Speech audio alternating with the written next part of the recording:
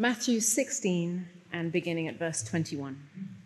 From that time, Jesus began to show his disciples that he must go to Jerusalem and suffer many things from the elders and chief priests and scribes, and be killed, and on the third day be raised.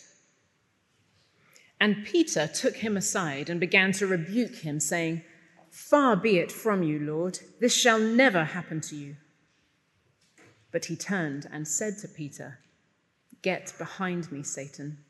You are a hindrance to me, for you are not setting your mind on the things of God, but on the things of man."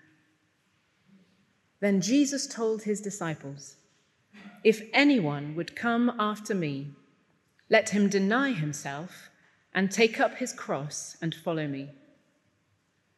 For whoever would save his life will lose it, but whoever loses his life for my sake will find it. For what will it profit a man if he gains the whole world and forfeits his soul? Or what shall a man give in return for his soul? For the Son of Man is going to come with his angels in the glory of his Father, and then he will repay each person according to what he has done. Truly I say to you, there are some standing here who will not taste death until they see the Son of Man coming in his kingdom." Well, as we head into these verses, we're thinking about what it will look like as Jesus gathers his church. Last week, we were thinking about what the prospects for Jesus' church are, the prospects in 2023. This week, if you like, we're considering the expectations for his disciples as he gathers. What does it look like to be a disciple of Jesus in 2023? And particularly, has anything gone wrong if it feels hard or costly, or we experience persecution?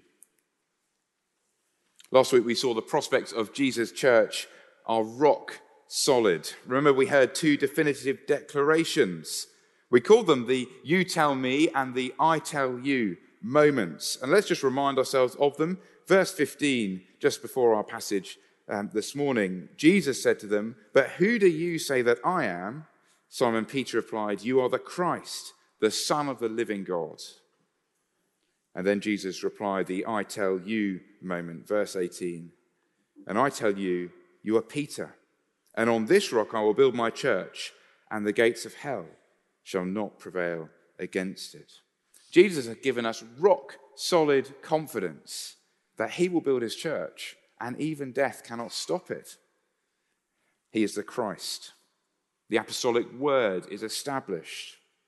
And he's given us the stone-clad conviction that it's on this word alone and nothing else that he will build his church. And so in verse 19, we get these amazing, remarkable words. Jesus says, "I will give you," to his disciples, "the keys of the kingdom of heaven." And as his disciples go out and we hold out the apostolic word, well, we're holding out the keys of the kingdom. And so we might expect the next scene here, well, to be Jesus sending his disciples out to tell the world, to tell them that he's the Christ, the Son of the living God. "Go, therefore, and make disciples of all nations." But instead we get verse 20. Jesus says, verse 20, "Then he strictly charged the disciples to tell no one that he was the Christ." So we've had "you tell me," we've had "I'll tell you," and now we have "tell no one." So what's going on? Well, Jesus wants us to understand something vital about the rock on which the church is built. He wants us to understand what kind of Christ he is. And then when we understand that, we'll understand what it will look like to follow him. And so 2 points this morning. Jesus is the Christ who must suffer and die. And Jesus' disciples must follow their suffering King. Verse 21. "From that time, Jesus began to show his disciples that he must go to Jerusalem and suffer many things from the elders and the chief priests and the scribes, and be killed, and on the third day be raised." Before Peter and his disciples hold out the keys of the kingdom, they need to understand what kind of Christ Jesus is. And through the coming chapters, Jesus will be showing us that his death is both what establishes his church and what shapes it. And the word that's key in verse 21 is that word must. Jesus must go to Jerusalem and suffer many things from the elders and chief priests and scribes and be killed. He must. Jesus' death is not optional. It's a non-negotiable. Jesus must go to Jerusalem. He must suffer and die on the cross. He doesn't mention the cross explicitly there in verse 21, but by verse 24 we know that's what he's talking about when he says, take up your cross. And through the previous chapters 14 and 15, we've been seeing Jesus demonstrate that he is the rescuing Lord. He's come to deliver a rescue like the Exodus, all that God's rescue pointed to. We've seen him holding out salvation to the nations, confirming that he will gather a people from every tribe and tongue and language and race to enjoy life in his abundant kingdom. And whilst we've been gazing at the wonder of Jesus, well, we've also come face to face with the desperate need we have for salvation. Remember the portraits of the ugliness of unbelief we had with Herod, the Pharisees, the Sadducees, the scribes. Murderous hostility to the truth about Jesus. Accusations, opposition against those who follow him. Refusal to acknowledge him as the Christ. Those show us the attitude that's at the heart of sin, the attitude that says, I will not surrender to Jesus. And in chapter 15, Jesus has shown us, well, the depths of the heart of sin as he exposed what flows from the human heart. We can just see it across the page there, at top of page 990, chapter 15, verse 18. Jesus says, but what comes out of the mouth proceeds from the heart, and this defiles a person. For out of the heart come evil thoughts, murder, adultery, sexual immorality, theft, false witness, slander. These are what defile a person. It's a list that describes, well, people. It's not exhaustive, but it is extensive, and it encompasses us all. And when we read a list like that, we really have to engage in a game of self-delusion if we're going to deny the evidence that we too are sinners in need of a saviour. But Matthew has been showing us Jesus. And here he wants us to understand that he can save because he's the Christ who suffers and dies for sinners. Verse 21, from that time Jesus began to show his disciples that he must go to Jerusalem and suffer many things from the elders and chief priests and scribes and be killed, and on the third day be raised. At the cross, Jesus willingly bore the punishment for sin so that sinners might be forgiven. At the cross, sin and death are disarmed because all who depend on Jesus' forgiveness are washed clean of sin. Because of his death on the cross, Jesus can extend mercy to all who come. And through his death on the cross, Jesus looses sinners from the gates of hell. And in dependence on his death on the cross, Jesus' church can gather to him. And so what kind of Christ is Jesus? Well, he is the Son of the living God, and he is the eternal King. He rules over the nations, but he's the Christ who must suffer and die and be raised on the third day. And Peter hears this, and this talk of suffering and death is just too much to take. It doesn't make sense at all. Verse 22, and Peter took him aside and began to rebuke him, saying, far be it from you, Lord, this shall never happen to you. And those really are pretty bold words if you think about it. Peter is talking to one who he has just confessed is God's anointed king, established to rule over all the world. And he says, you've got it all wrong. Far be it from you, Lord. This shall never happen to you. Literally, he says, mercy on you, Lord. It's as if Peter is actually appealing for a pardon for Jesus for saying such an outrageous thing. Peter has no place for a Christ who will die. He wants to follow a glorious king, go to Jerusalem, yes, and win a big battle and reign forever, yes, but suffer at the hands of the elders, the chief priests and the scribes, and be killed? But it's not Peter. But it's Peter, not Jesus, who has got things wrong. Verse 23. But he turned and said to Peter, "Get behind me, Satan.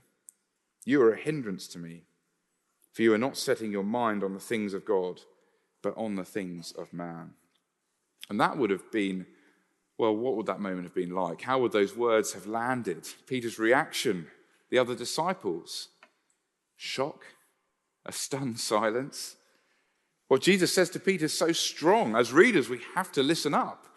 Get behind me, Satan. Well, Jesus is not saying Peter is possessed by Satan, but he is saying Peter's opposition to his death on the cross is satanic. As long as Peter opposes the cross, he is a hindrance, opposing the plan of God. And that word for hindrance literally means stumbling block. Because Peter doesn't want to crucify Christ, he's gone from rock to stumbling block. Often we have visitors here on a Sunday morning looking around the church before our meetings begin. It's a great time to come and grab a coffee and chat to them. One Sunday morning, I was chatting to a gentleman who had told me he'd recently converted to Islam. We talked about the cross.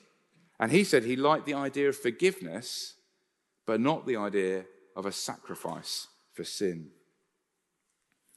I noticed on a neighbour's bookshelf recently, they had a lot of books about all kinds of spirituality. And I guess inside you'd find promises of a path to life. But there was no mention of the cross. Because the cross is offensive. But to oppose it, well, that's to be on the side of Satan. A message about the Christ without the cross is man's delusion, not God's design. In our first reading this morning, we read Isaiah's prophecy of the one who would be eternal king and also suffering servant. He was wounded for our transgressions. He was crushed for our iniquities. Upon him was the chastisement that brought us peace, and with his stripes we are healed. Jesus had to die to establish his kingdom. Jesus had to die to gather his church. And so the rock on which Jesus will build his church, well, it is the word, the testimony about the Christ, the Son of the living God, who suffered and died on a cross for sinners. And Jesus' church will not be built on anything else. A while back I read a review about a book, interesting title, called The Benedict Option. And the book was arguing that the way to build the church in 21st century is to rediscover Benedictine monasticism. Now, there really are all kinds of ideas out there, silver bullets that say, do this and the church will grow. But it could be tempting, couldn't it, just to begin to sideline the cross? Or even if you like, try and graduate from the cross, as if the cross was GCSE, but if we want to get to A-levels or higher education, well, we need to find something more refined. In one sermon, the 19th century preacher Charles Spurgeon described church leaders who said they believed the doctrine of the cross but were reluctant to teach it as men who hide the truth and prove that they're as much offended with the cross as if they openly tried to refute its doctrines. See, we don't want to move on from the cross. Jesus is clear. He will build his church on the rock of the word about the Christ, the Son of the living God, crucified. And he'll build his church, and the gates of hell will not prevail against it. And if we depart from that testimony, well, he'll still build it, but it just won't be with us. And so these verses raise the question, well, do we believe that Jesus had to suffer and he had to die?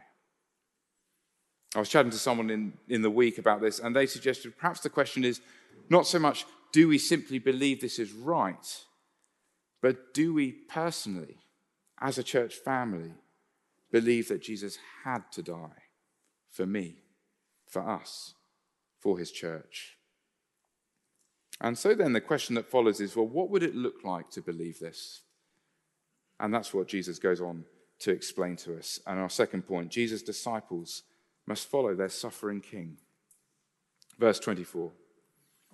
Then Jesus told his disciples, if anyone would come after me, let him deny himself and take up his cross and follow me. In these verses that follow, Jesus will show us that to take up our cross and to follow him is not only the right thing to do because of who he is, but it's the best thing we can possibly do because of what he's done. Verse 24 is the call, and verses 25 through to 28 give three developing reasons, and we'll work through them shortly. But verse 24 again, if anyone would come after me, let him deny himself and take up his cross and follow me.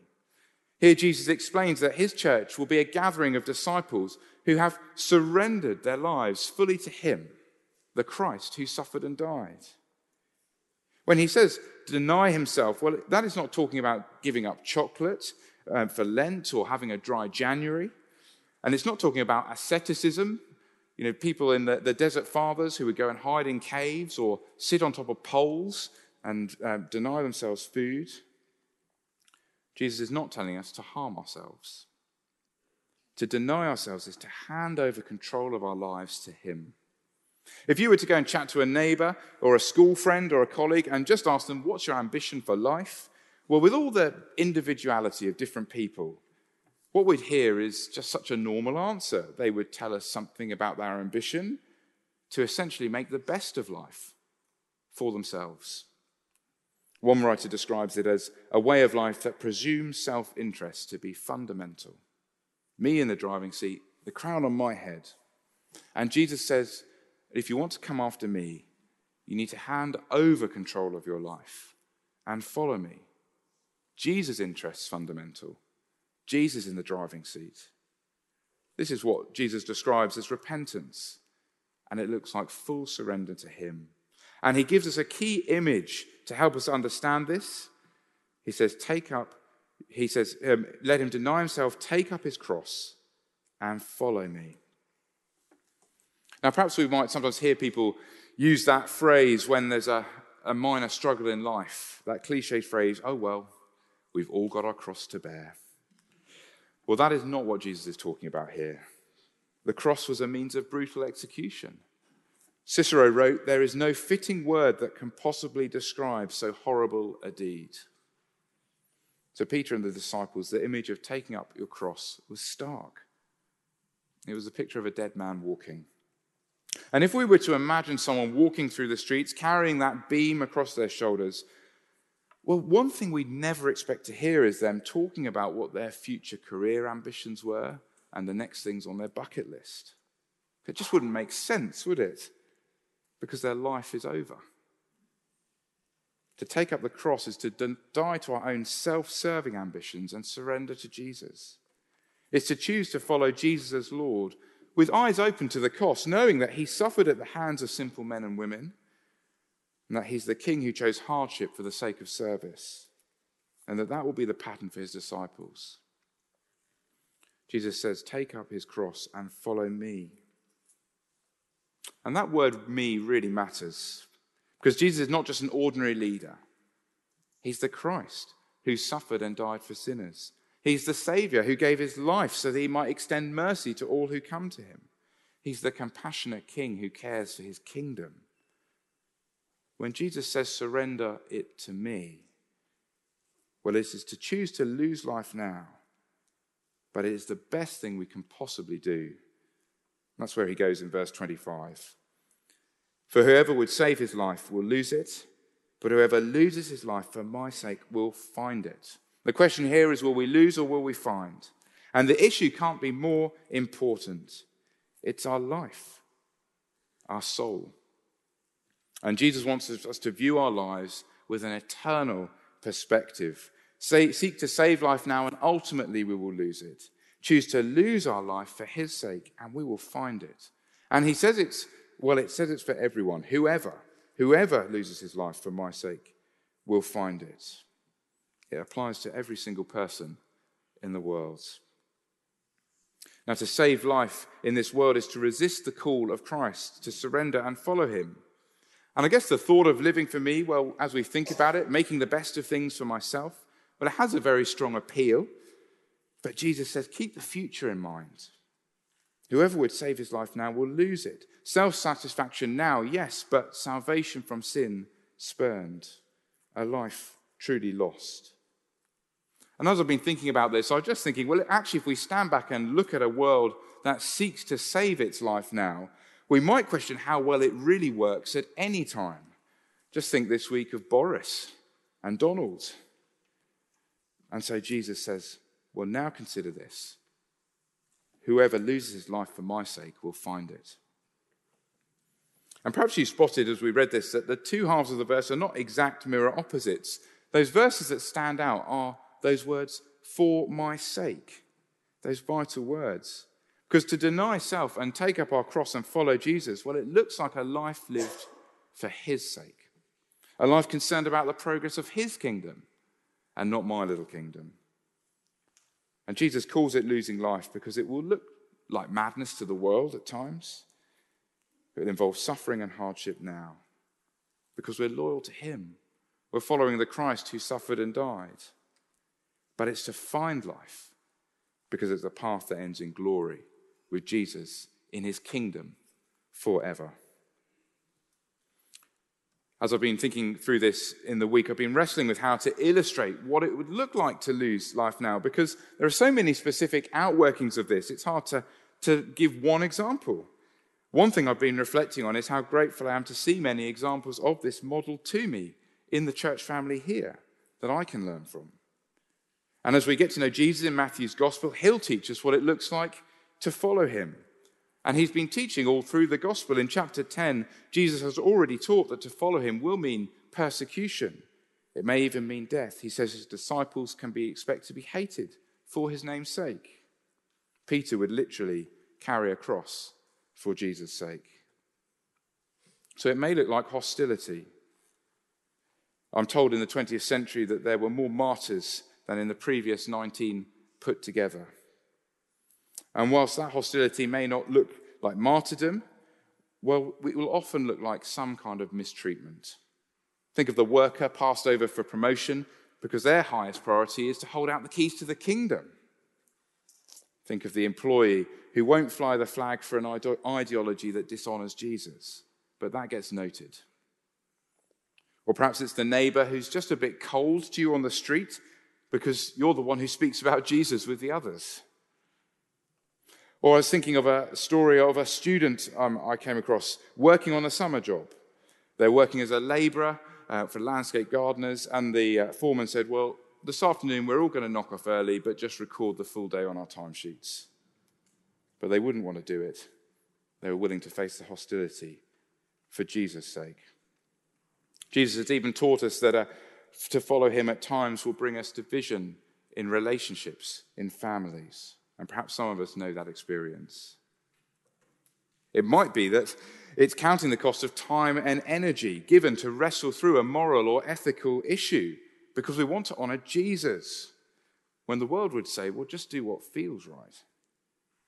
And it could affect our relationship decisions, our financial plans. And wasn't it wonderful to baptize Lily this morning? But do we appreciate what Ollie and Charlie have done? They do. We prayed these words, grant that Lily may know you as her heavenly Father and enter your kingdom through faith in your beloved Son. And we heard Ollie explain that, well, their prayer is that Lily would follow Jesus. It's a prayer that she would lose her life as she grows up to follow Jesus and live for his sake in total surrender to him. Because whoever loses his life for Jesus' sake will find it. And even as we think about Jesus gathering his church, well, actually, this pattern, this call, is to be disciples willing to choose hardship for the sake of serving others, serving one another in love. Jesus will build a church full of disciples surrendered to him, and they will love one another like nothing else in the world. Jesus says, for whoever would save his life will lose it, but whoever loses his life for my sake will find it. And he wants us to be sure that this really is the right thing to do, and so he asks us to consider the profit and loss account. And that's where verse 26 goes. For what will it profit a man if he gains the whole world and forfeits his soul? Or what shall a man give in return for his soul? The world will tell us that we're losing out if we follow Jesus. It would be so much simpler to deny him. Just live life to the full. And Jesus says, well, when we take that attitude, actually it suggests we don't really value our lives very much at all. Apparently Birmingham is the best place to live if you want to win the national lottery. And there were 205 winners since it began.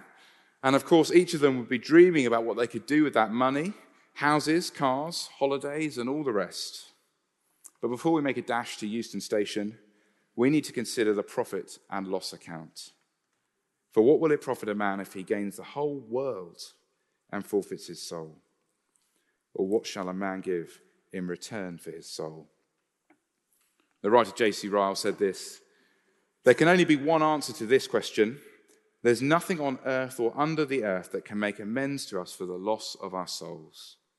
He goes on, the soul is eternal. That one single word is key to the whole question, that it sink down deeply into our hearts. Are we wavering in our religion? Do we fear the cross? Does the way seem too narrow? Let our Master's words ring in our ears. What shall it profit a man? And let us doubt no more. Do we value our lives? No possession or achievement or experience, well, none of that can be given in return for our soul. It's only Jesus' death on the cross that ransoms us and secures us life for eternity. Verse 27, for the Son of Man is going to come with his angels in the glory of his Father, and then he will repay each person according to what he has done. Son of Man is an exalted title, an immensely exalted title. It comes from Daniel 7, where we read of one who, like a son of man, is given dominion by God the Father over all the world and the authority to judge. And did you notice back in verse 21, those last few words, Jesus says, on the third day he will rise. They seem to pass Peter by in the moment. He's so fixed on the shock of Jesus saying he would suffer and die. But they're so significant because Jesus would rise. He has risen. And so Jesus, the Son of Man, will return in glory to judge everyone in this room, in the city, and in all the world. And he says he'll repay each person according to what he has done. The question is, did we save our lives and sideline the Saviour who came to suffer for sinners? Or did we deny ourselves, take up our cross, follow him, surrender to our King? Those who save their lives now will lose them. There will be judgment. Those who surrender to Jesus, who lose life for his sake, there will be life. The missionary Jim Elliot put it in these famous words: he is no fool who gives what he cannot keep to gain what he cannot lose. When we surrender to Jesus, when we take up the cross, we are under the care of the compassionate King, and our souls are secure, and we have gained everything. And Jesus wants us to be so sure of this. And so, verse 28, he says, truly I say to you, there are some standing here who will not taste death until they see the Son of Man coming in his kingdom. I think verse 28 could be fulfilled in a number of ways, almost as if there are a number of points of fulfillment down the path of history. And the very next scene, 6 days later, there are Peter, James, and John, and they see Jesus transfigured on a mountain, a sneak peek, a preview of the risen, exalted Jesus in glory, assurance of the kingdom to come. And then they'd have seen him risen from the dead and ascended into heaven, the Son of Man coming into his kingdom. And so Jesus says to his disciples, you can have total confidence, a place at the victory banquet with the King. Whoever loses his life for my sake will find it. Well, perhaps we're feeling challenged by these words. I certainly have felt that way this week, conscious of ways perhaps where we're seeking to save our lives. Well, it might be that this morning is a time to repent, to turn back, to ask forgiveness. But remember, Jesus is the compassionate King. He's died for sinners. He has mercy on all who come to him. Or perhaps we're feeling weary of a particular cost. Or Jesus again urges us to look at who he is, to look at the cross, the resurrection. Here is the Christ who suffered and died and rose to secure abundant eternal life for his people. He will build his church on the rock of this gospel word. and his church will be a gathering of disciples who've surrendered their lives to him and look forward to the fullness in the kingdom of heaven. The old saying goes, the cross must come before the crown, and the crown will come. Verse 24, then Jesus told his disciples, if anyone will come after me, let him deny himself and take up his cross and follow me. Let's pray together. Heavenly Father, we thank you for the Lord Jesus Christ, eternal King and suffering Saviour, who died for sinners like us. Thank you for this gospel truth on which he will build his church. Thank you for his invitation to come, whoever we are, and have life. Please forgive us where we have denied him, and please grant that we might surrender all to him, willing to lose life now for his sake, knowing that in him we have gained it all. And we ask this for his name's sake. Amen.